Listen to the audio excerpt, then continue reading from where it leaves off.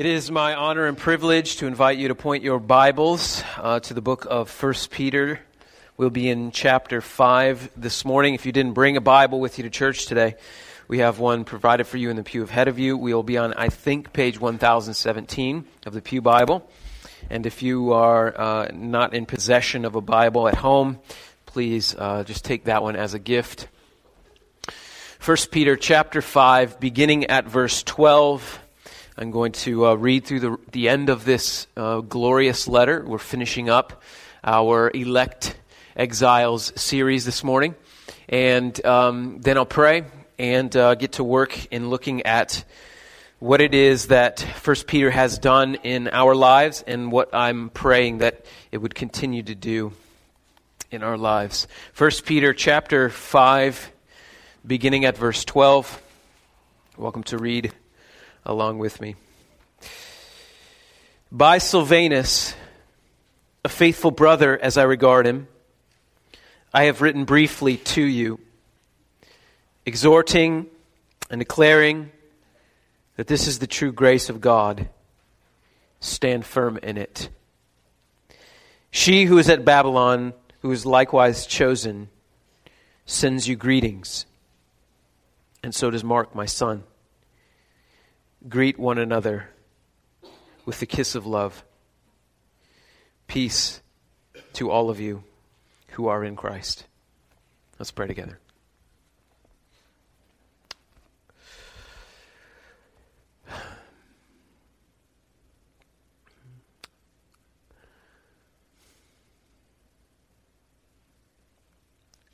Lord, I don't know all that you have done in my life and in the life of my people over these last 7 months through the letter that was written by your servant Peter. Whatever it is, Master, would you bring it to completion? Would you continue to do the work of the Holy Spirit in our life and bearing fruit through this wonderful letter? Would you do again what you have done so often throughout this letter? Open our ears that we might hear. Open our eyes that we might see. Equip our hands to serve and our feet to follow,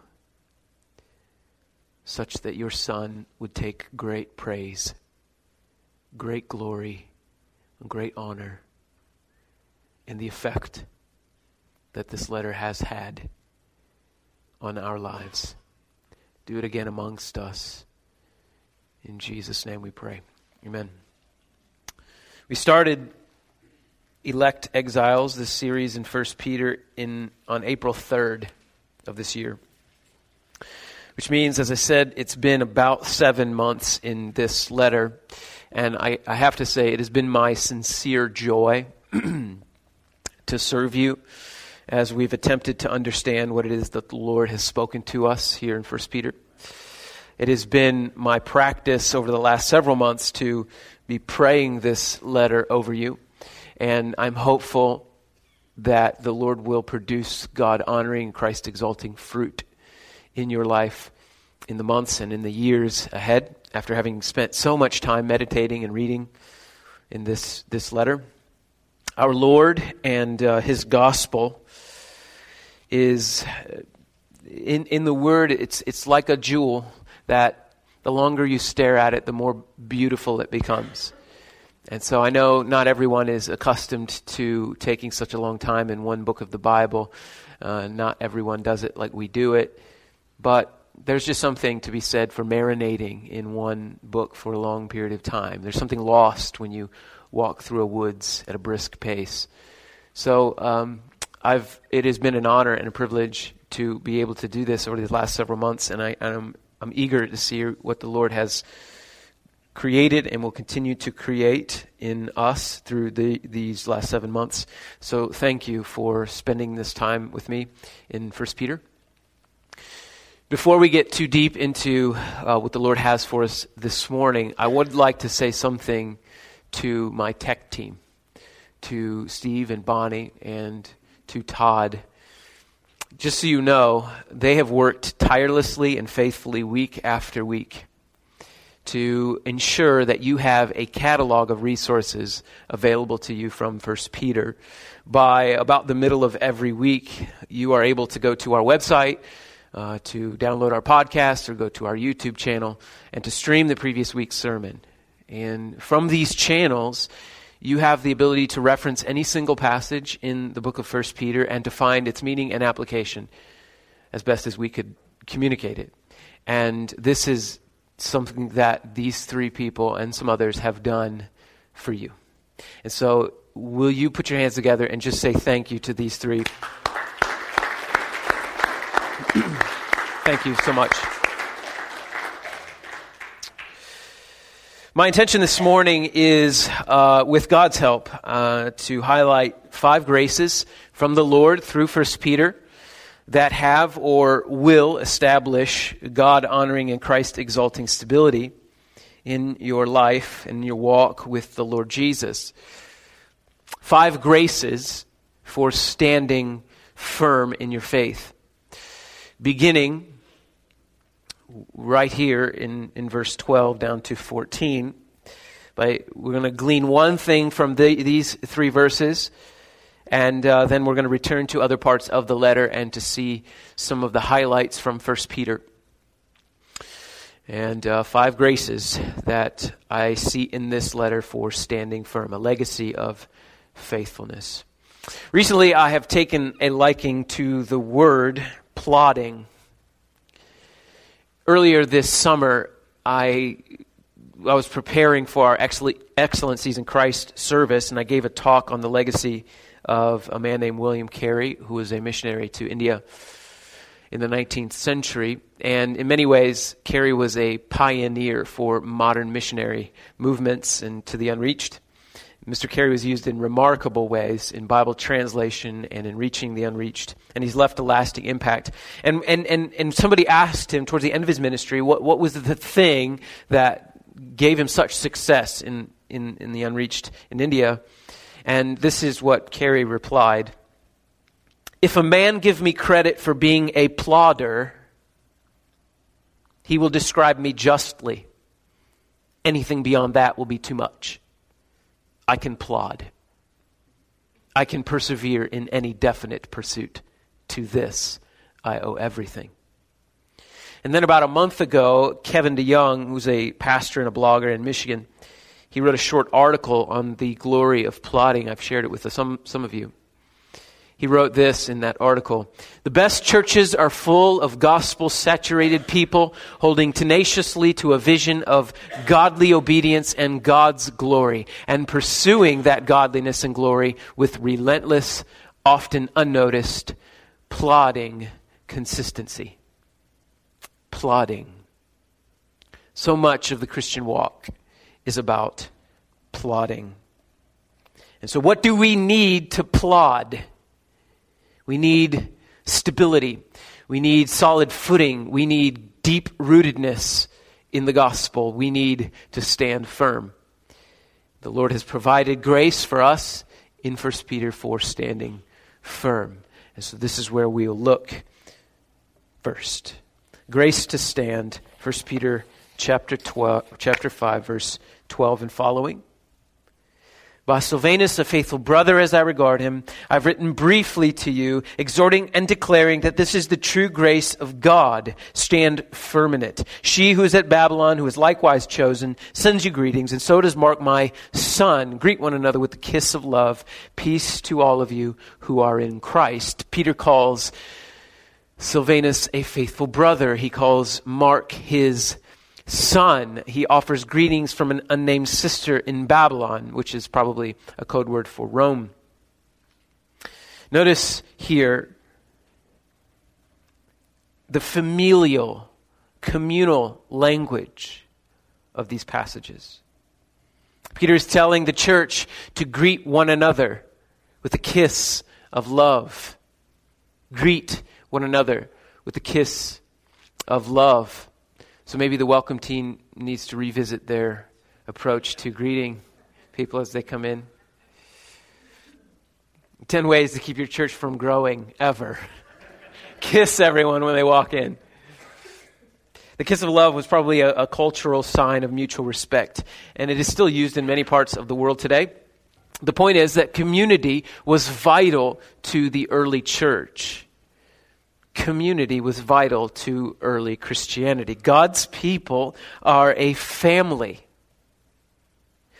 The word brother in the New Testament, the one that's used there in verse 12, is used over 340 times in the New Testament.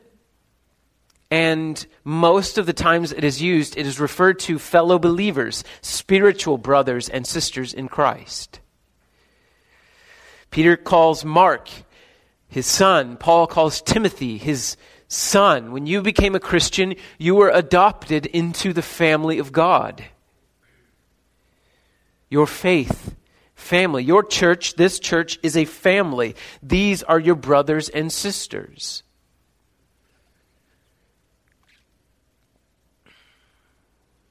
And so, this is God's grace to you. A family. Notice also in these verses, there's something else working in here. The Apostle Peter seems to just assume that the recipients of this letter will come together and they will read the letter and they will attempt to understand the letter and they will be encouraged by it. Verse 12, these exhortations and these declarations are the grace of God to them. And he just assumes everyone is going to read it. It's like this throughout the New Testament. The New Testament epistles, the writers of the New Testament, they just assume that what they write to the recipients will be read among the churches. Which means that they will gather together in some organized fashion under leadership and they will read what the New Testament authors have written and they will attempt to understand what has been written. It seems that this is how grace is delivered by the church being gathered through the teaching and through fellowship. The New Testament knows nothing of Christians who live without regular gatherings with other Christians for fellowship and Bible teaching. We were meant to gather and to be taught the scriptures and to pray together and to praise the Lord together and to be encouraged as the local church. So if you are a member of this church, of this faith family, your church family should expect to see you on a fairly regular basis. Not to say you can't miss a Sunday here and there, but your brothers and sisters in Christ ought to have reason to expect to see you on a Sunday morning as we gather to hear the Word of God preached. Church attendance ought to be a priority. Part of church membership requires that you are to know one another, which is not possible unless you are together regularly. Church family is a true grace from God, and we are to stand firm in it. So, as we go back now and look through the rest of the letter, we're going to jump around to a number of verses in your Bible, so just stay there in 1 Peter. We're going to bounce back and forth. We're going to look for 4 more graces to stand firm. The next one, God is sovereign. If you have your Bible open, you're welcome to turn it back to chapter 1 of 1 Peter. From the very first opening words that Peter wrote to these elect exiles, we see an emphasis on the sovereignty of God over all things, specifically 2 things throughout the letter.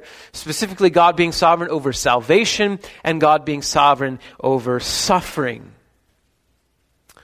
The reason this series that we've had here is called elect exiles, comes from the very first verse in this letter. Peter, an apostle of Jesus Christ, to those who are elect exiles of the dispersion. And then verse 2, according to the foreknowledge of God the Father in the sanctification of the Spirit, for obedience to Jesus Christ and for sprinkling with his blood, may grace and peace be multiplied to you. So, Peter says, you are elect exiles. The word elect means chosen. You were chosen by God to be exiles. Question is, on the basis of what? What did God base his choosing on? Why did God look at me and decide, I'm going to choose him to be an exile? And the question, I think, is answered in verse 2. According to the foreknowledge of God the Father. Now, there are some folks who are not fans of words like elect, foreknown, or predestined, but these are Bible words. Peter says that God elected these people according to his foreknowledge. So whatever we take that to mean, it means that God is making choices. He is orchestrating events towards his purposes and accomplishing his will. And then Peter continues to employ similar language in verse 3, where he says, according to his great mercy, he has caused us to be born again. To be born again means to be made a Christian. To be born again. So who is active in verse 3? Who is this person causing us to be born again? Is the one with great mercy. He is the one who is acting and causing life and creating Christians. And then skip down to verse 5. By God's power, you are being guarded by faith for a salvation. Again, who is the active agent in verse 5? Who's doing the guarding? Certainly it is God active in these verses. So here in the first 5 verses of 1 Peter, the apostle is telling that we are God's elect exiles, that God has foreknown us, that God has saved us, and that God is keeping us. In other words, God is sovereign over salvation. He is the engine and the fuel for taking spiritually dead people and bringing them to life. But that is not all God is sovereign over. Keep on reading, verse 6. In this you rejoice.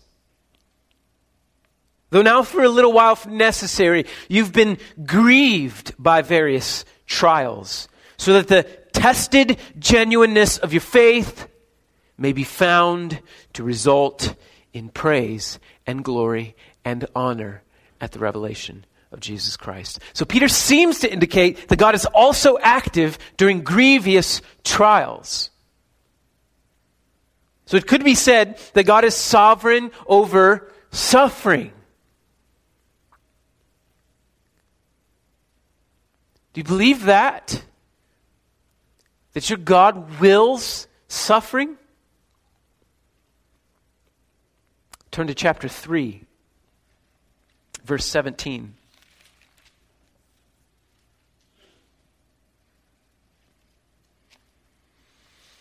First Peter 3:17. For it is better to suffer for doing good, if that should be God's will, than for doing evil, if that should be God's will. Skip down to chapter 4, verse 12. Beloved, do not be surprised at the fiery trial when it comes upon you to test you, as though something strange were happening to you. Again, with this trial thing. But here Peter says this trial is a test. Which means if there are test takers, then there has to be a test giver. So who's giving the test?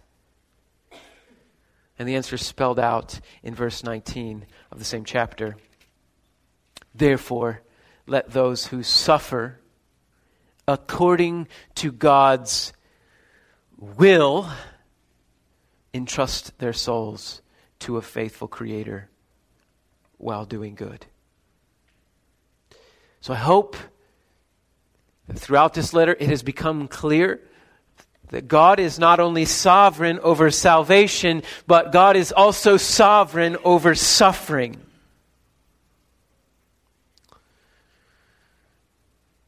Which begs the question, how is that a grace?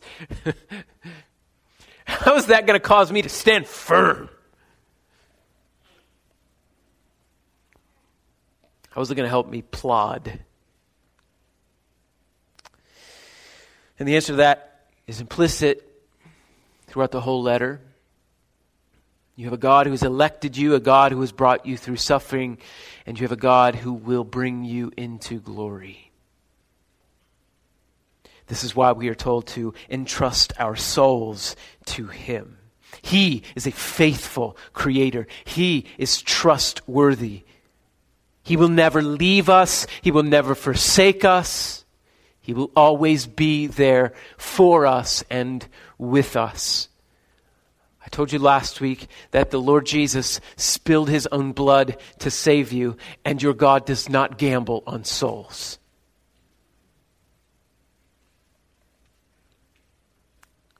Without a God who is sovereign over salvation and suffering, we would have a God who would be a worrywart, pacing the halls of heaven, hoping for the best, hoping that Wellman would pull through in the end and come to glory. But that's not the God that the Scripture describes. The God the Scripture describes in Romans 8 is this: those whom God called, God also justified. And those whom God justified, God glorified. Now, I'm looking around this room and I see many justified Christians. But I don't see a single glorified Christian. And so how is it that the Apostle Paul can say those whom he has justified, he has glorified? That's past tense. But it hasn't happened yet. Because he's speaking of God. Because you have a God who can speak of future events in past tense.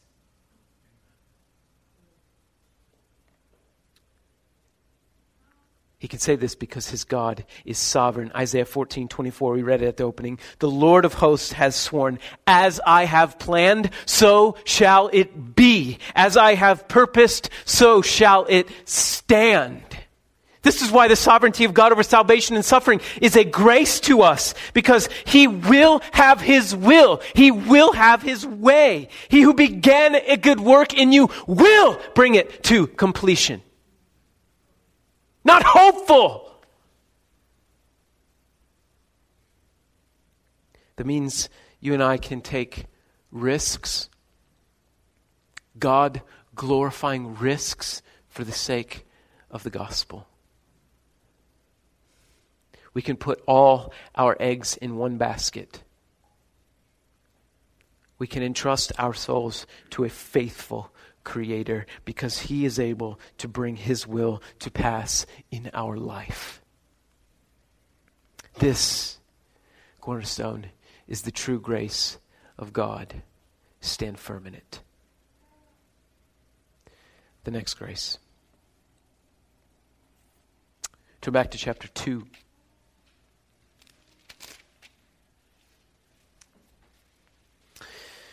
Grace to stand, a great God chose you for a great purpose. 1 Peter 2:9.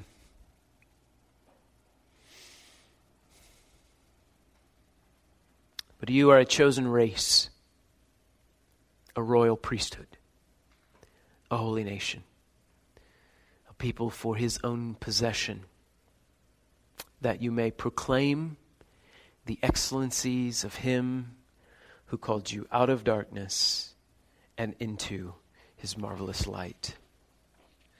God saved you by grace, and God is sanctifying you through suffering. But for what? Why would he do it like this? Why don't you spare me the suffering? Just save me and take me to glory. Why go through the trouble? What do you have to put me into situations that you have to deliver me out of? Just take me to heaven. Why would God will heartbreak, persecution, loss, affliction? Here's the answer. You're a chosen race. You're God's people. You're his possession. You see, God did not save you for you. You're pretty great and all. You really are. But God did not save you for you. God saved you for him and for them, that you might proclaim the excellencies of him who called you out of darkness into his marvelous light.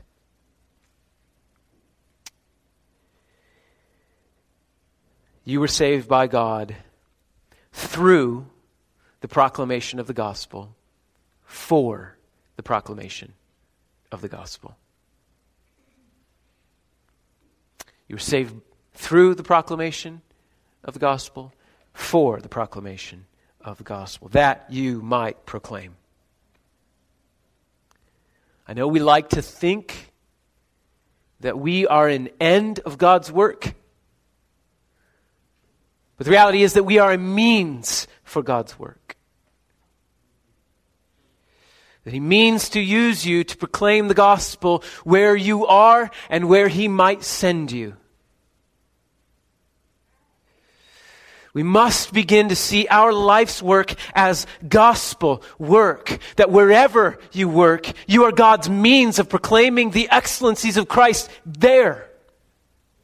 Wherever you live, whatever neighborhood he has you, you are meant to proclaim the excellencies of Christ there.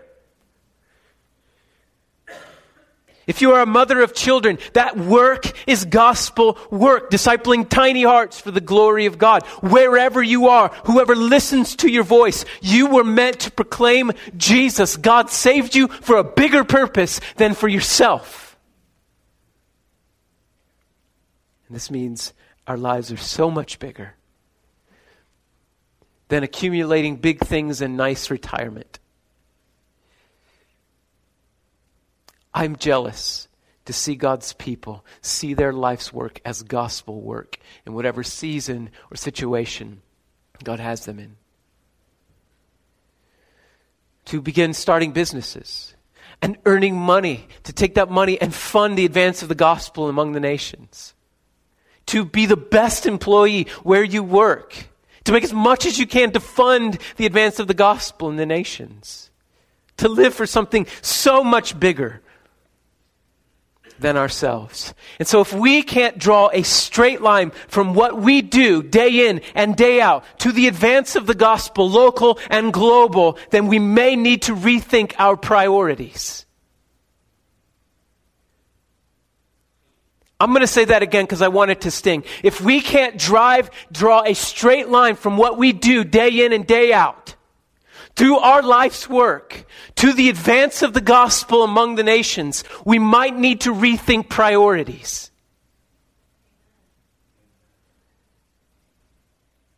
You are a chosen race, a royal priesthood, God's own people, meant to proclaim God's own love for a people who hate him. And there's grace to stand in this. There are over 2 billion people who have never heard the gospel. There are billions more who think that they have. The work is great. The laborers are few. But God has saved you to be the select ones that he has chosen to carry the mission of God to the ends of the earth. This is the true grace of God. Stand firm in it. Next one. Chapter 2 still, let's go to verse 24. This comes on the coattails of our previous purpose. Our great God has given us a great purpose, and that great purpose requires great holiness. 1 Peter 2:24. He himself, that's our Lord Jesus, bore our sins in his body on the tree, that we might die to sin and live to righteousness. When I was preparing this morning's sermon, I sat down and I was going to go through every single verse in the book of 1 Peter that mentions holiness and holy living, and I'm afraid we would have run out of time. It's all over this book. These elect exiles are being told, you've been called by God for a specific purpose. Your God is holy, therefore you shall be holy in all of your conduct. For as he who is holy, so you shall be holy. Because we are God's people, we must be holy. We must live our lives in a way that is markedly different from the world. Peter keeps calling these elect exiles out to be different. With the way you live, with your priorities, with how you treat your spouse, with how you speak, be different. You carry the name of Christ.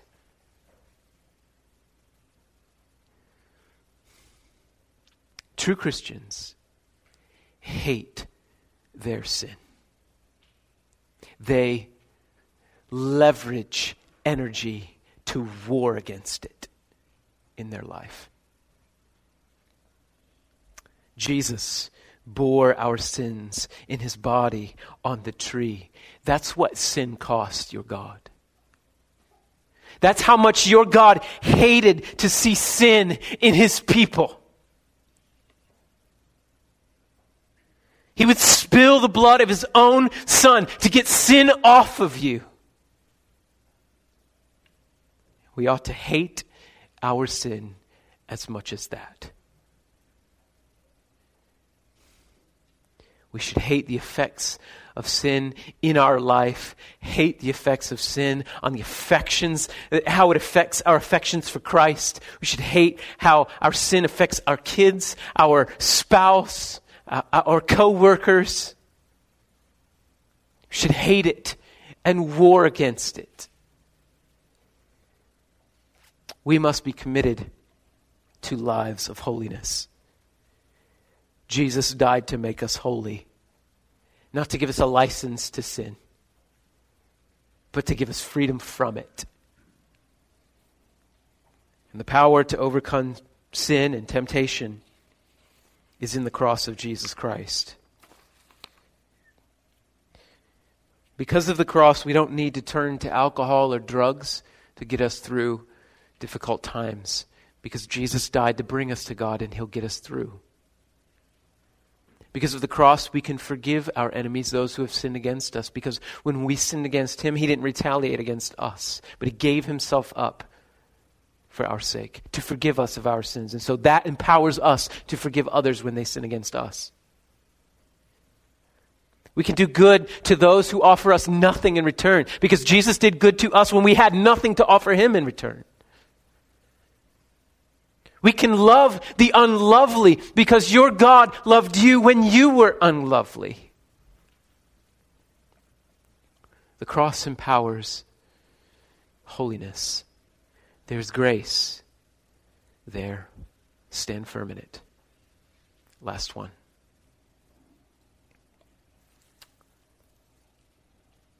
First Peter chapter 5, verse 10.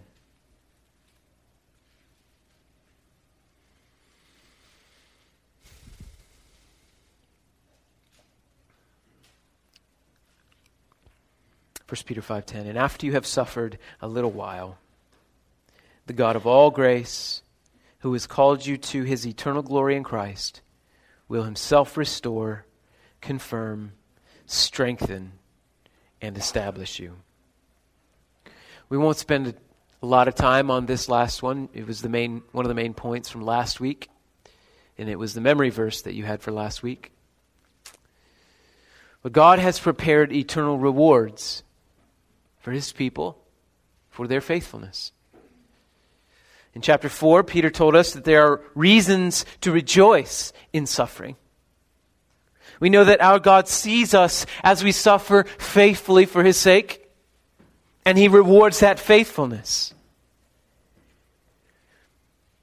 We may not receive that reward in this life. In all likelihood, we won't receive it in this life. But we are promised those rewards in the next. The Apostle Paul wrote that we shouldn't even consider the present sufferings to be worth comparing to the afflictions, or compared to the glory that's going to be ours when we come to glory. I take this to mean that if we could see what level of glorious reward that God has for our faithfulness amid persecution and affliction, we would be astounded at the grace of God to do it like this. As Christians, we ought to live with one eye on the mission and one eye in heaven with God. We should set our mind on things above, where Christ is, seated at the right hand of the Father. This world is not our home, and we should be uncomfortable here. I think we should be uncomfortable with being comfortable here.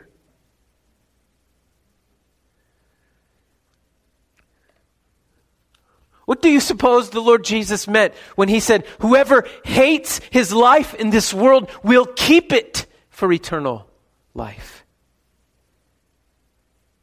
I mean, how often have we really thought about what it means to hate our life in this world?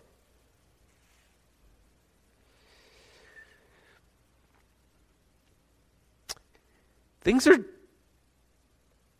in turmoil right now in our country, politically speaking. And if this has unsettled you in a profound way, then maybe you should rethink your priorities.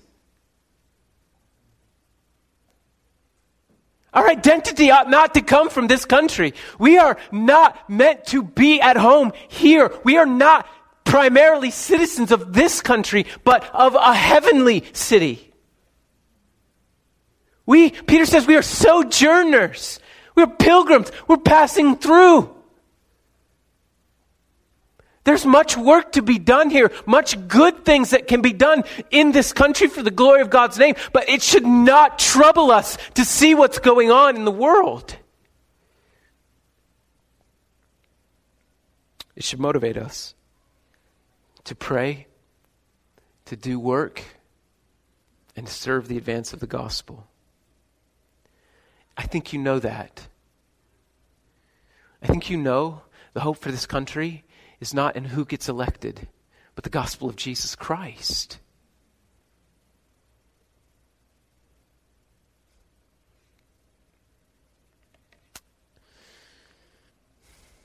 So we should not be surprised that things do not work down here as they should. We shouldn't be surprised by it. We should be motivated by it. It should bring us to our knees in prayer. But it shouldn't mess up our day. We should do what we can to change what we can through the proclamation of the gospel. God has chosen us as his own. He has given us his purpose, and we are living for his mission. In this world, Cornerstone, we're invaders. We are unwelcomed guests. The kingdom of this world, under the influence of our enemy, will rage against us and our message. They will malign us, they will mistreat us, and they will make us their enemies. And we will suffer, but we will endure. And none of this should surprise anyone. Because, dear Cornerstone, we are exiles, elect exiles. Let's pray.